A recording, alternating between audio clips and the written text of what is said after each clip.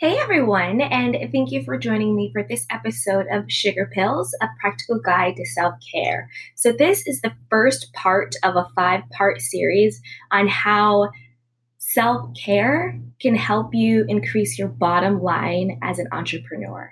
So, basically, that means how having a solid self care lifestyle and practice in place can help you not only flourish personally, but also professionally. How taking care of yourself first, really having strong boundaries and standards and accountability, how does that play into building a profitable and purposeful career and brand for yourself?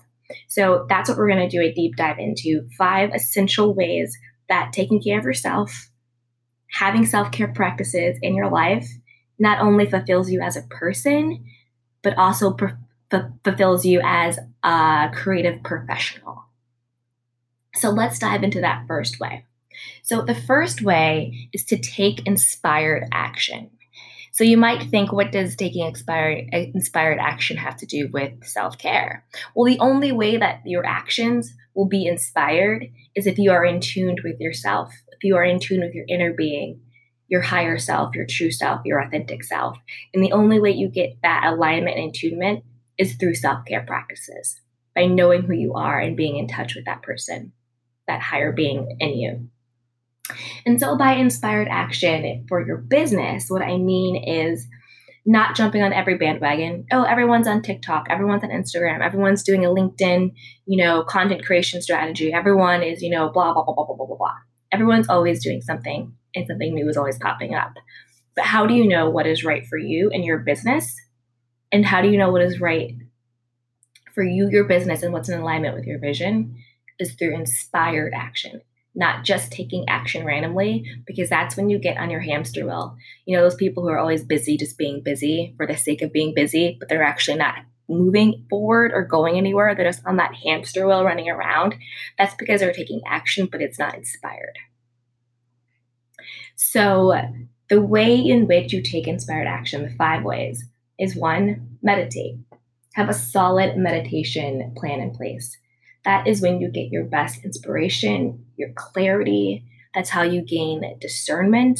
So you know that when something comes along for you or your business, you have that inner guidance, that gut feeling, that instinct on whether or not it's right for you and your brand or your business, whether or not it's in alignment with the value that you add to your clients, not just another gimmicky, cool thing that every business is doing.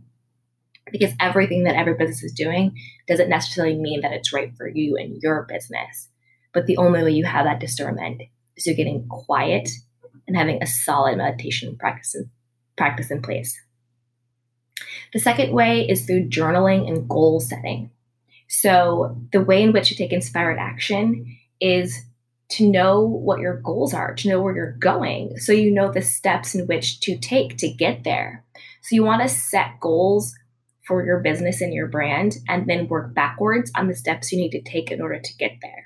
But remember, when it comes to goal setting, you still want to be flexible. You know where you're going, but be flexible in how you get there. So you don't want to be rigid in your plan. You do want to have flexibility in it and grace, but you also want to know where it is you're going. So you want to journal and you want to goal set. Journaling will really help you figure out the why of your business. Why are you starting a business? Why are you a creative professional? Why do you want to help? Why do you believe what you're doing has value? X, Y, and Z. So once you have your why of your business in place, then you can create goals that you want to get your business to, and then take inspired action from that place. The third is research others. Do a competitive analysis. And by competitive, I don't mean comparison. I don't mean compare, this is where I am, this is how old I am, this is what I want. And then all these people who are younger than me, cooler than me, are moving faster, bigger, better than me. I don't mean comparison. I just mean competitive, just as within the space of your industry. So if you are a graphic designer, if you are a copywriter, if you're a singer-songwriter, see who in this space is kind of where you are. Take inventory of what they're doing and look to them for inspiration to take inspired action. Don't look at them as competition. It's just competitive within this space, but not comparison and not competition. And when you have that mindset of, I'm going to research others in the space who are at my level and see what they're doing, then I'm also going to up level and see who is a couple of steps above me of where I want to be and what are they doing differently than what I'm doing, and let that inform or inspire the action that you take within your business. So you're not comparing yourself in a negative way. You're not looking at these people as your competition. You're looking at these people as your peers within the space that you work in, and you're just going to learn from them so you can take inspired action to up level your game.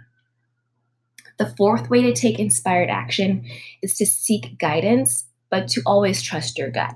And that goes back to meditation and journaling and being really clear on who you are and what you have to offer.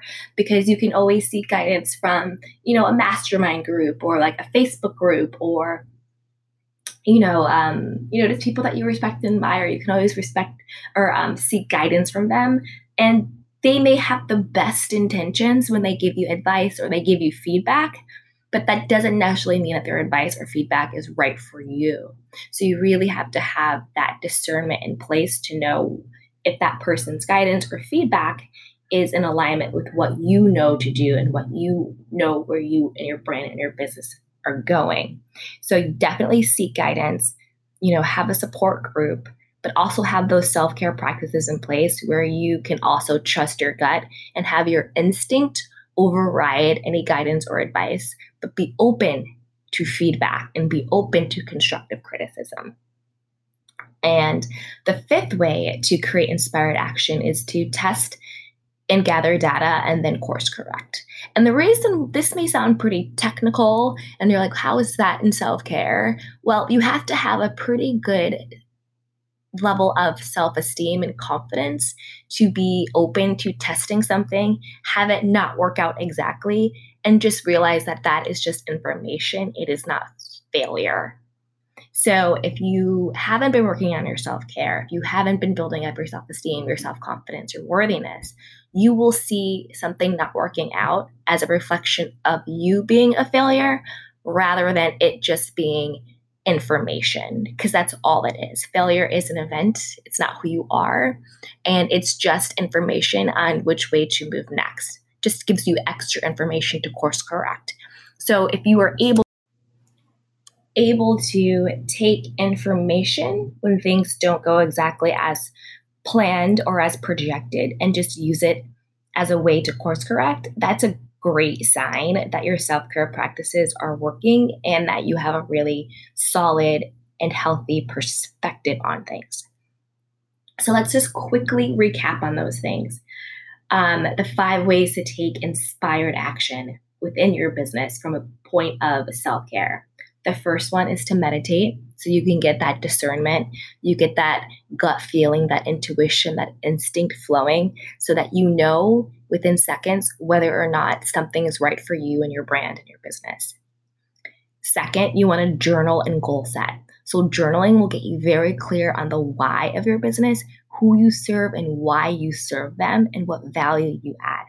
And goal setting will help you have a vision for your brand so you can see where your brand is going, so you know the inspired steps and actions to take in order to get there. Third, you want to research others, but from a place of seeing what their strategies are, seeing what steps they're taking, not from a place of comparison and competition, but just from a place of this person is doing it, they're killing the game.